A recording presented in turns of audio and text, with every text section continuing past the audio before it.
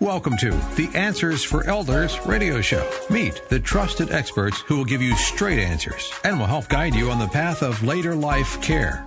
Now, here's your host, founder, caregiver, and CEO, Suzanne Newman.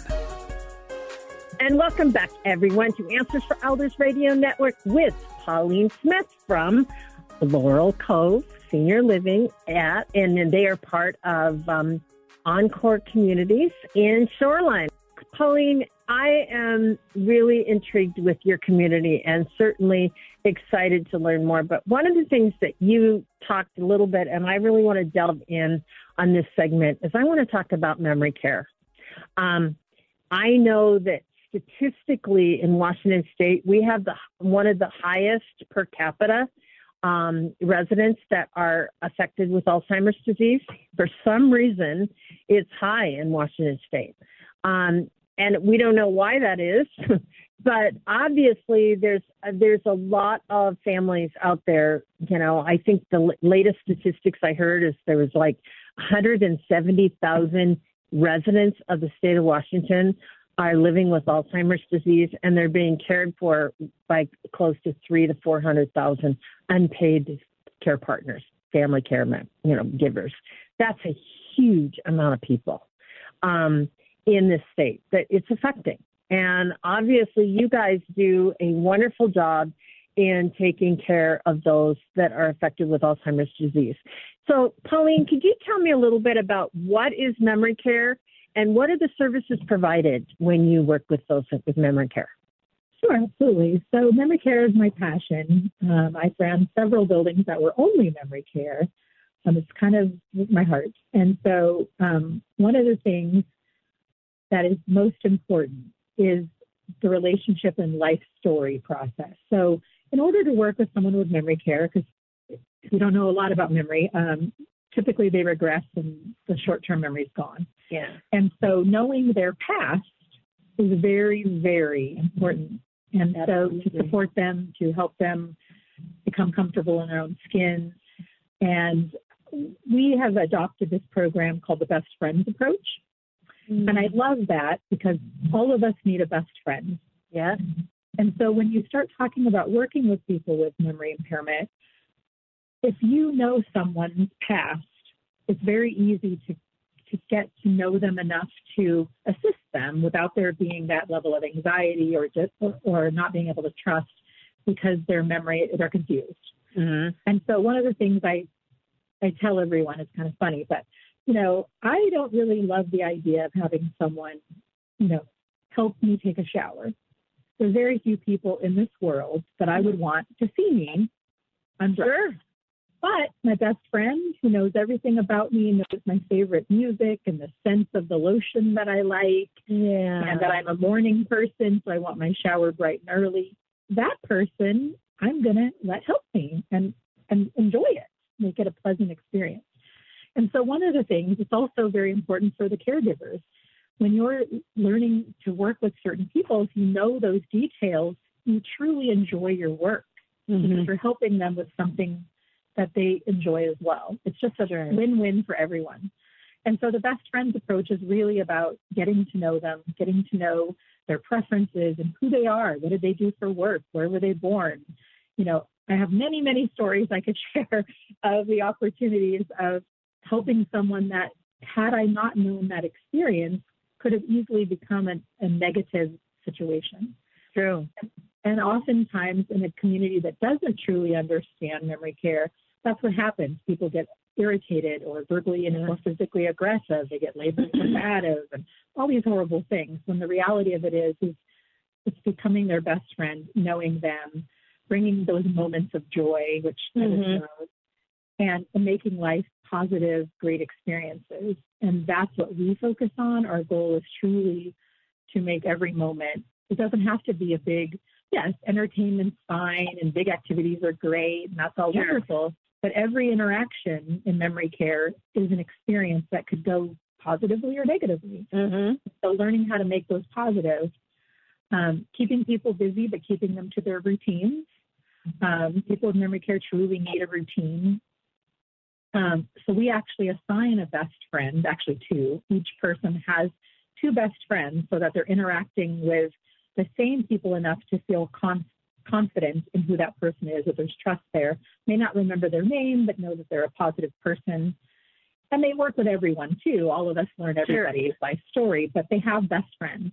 So it's really nice because that best friend can be a resource for other caregivers working with that person to give them hints of things that they've tried that work and all of those things to make them feel comfortable and confident. And that's the main focus of our program, is truly, truly knowing those people inside and out and making them our best friends. Yeah, yeah. And I love that whole analogy because certainly there's a safety factor, when you're talking about that. And also, like you said, for your staff, it's allowing people to take ownership of the relationship, saying, how can I make this person stay? Because that's what a best friend does. It's that idea of a culture that you've created there. And I know the other thing that I really want to talk about with memory care, obviously, is the fact that these are skilled individuals that understand that people that have Alzheimer's and, advanced dementia, they have different ways of connecting with people. They may be, one day they may be just fine, and then the next day it's like they're the worst person in the world, right?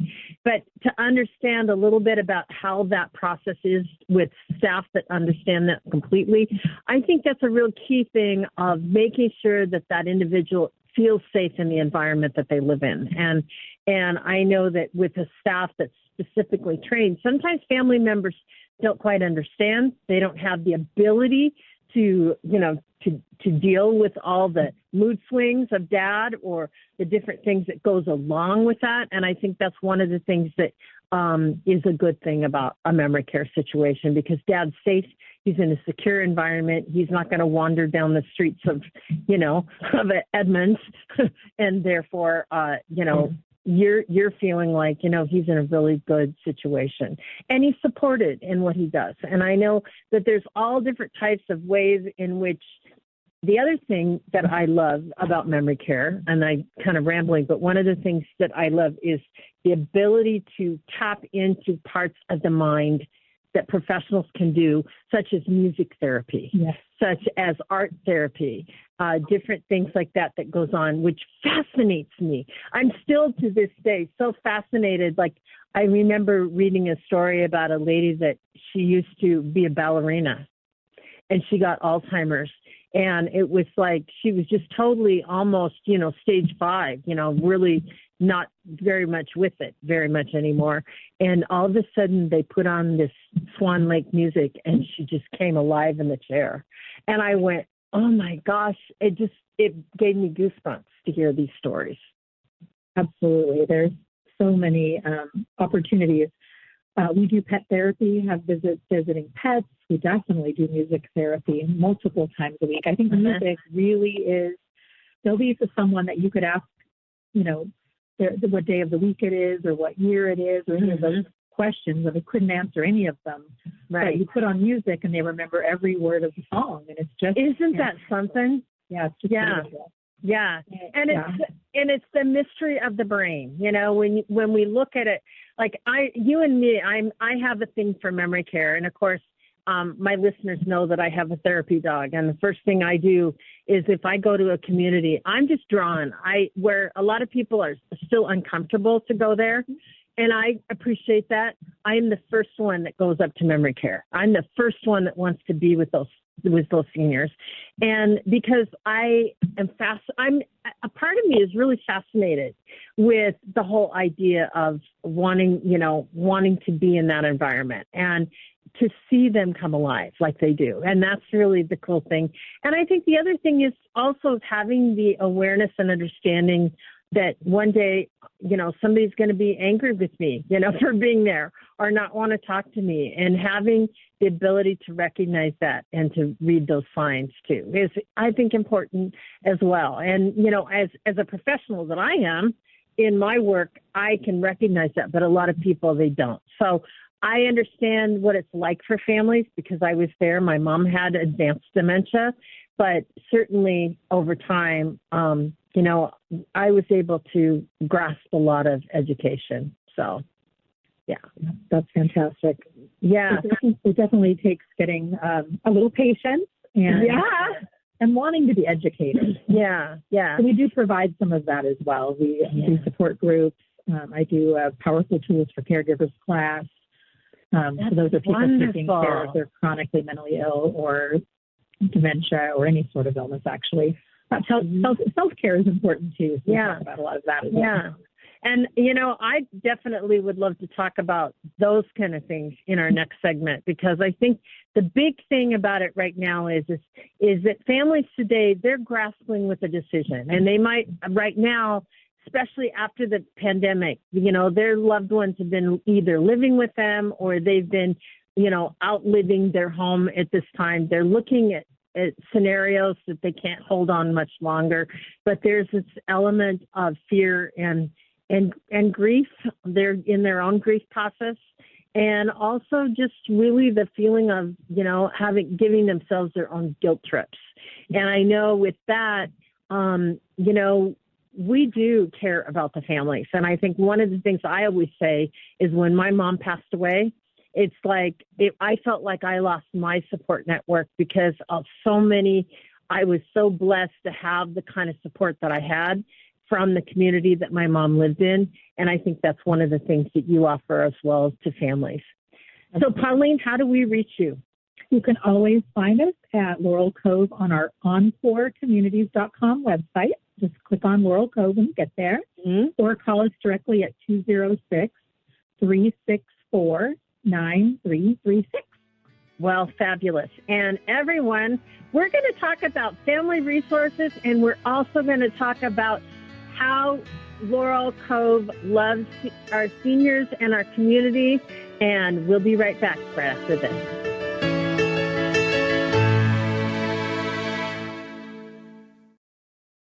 We at Answers for Elders thank you for listening. Did you know that you can discover hundreds of podcasts in our library on senior care? So visit our website and discover our decision guides that will help you also navigate decision making. Find us at answersforelders.com. Hey everybody, Jared Sebestier, host of Retire Repurposed. This podcast is dedicated to help people transition into fulfilling and purposeful retirements. Retirement is a big life change. In fact, the two most dangerous years of a person's life are the year they were born and the year they retire. Few people can just flip the switch from working a career 30 or 40 plus years, retiring on Friday without methodical steps to living what we call a repurposed retirement. To listen now, search Retire Repurposed on your favorite podcast platform, Senior Resource, or Life Audio.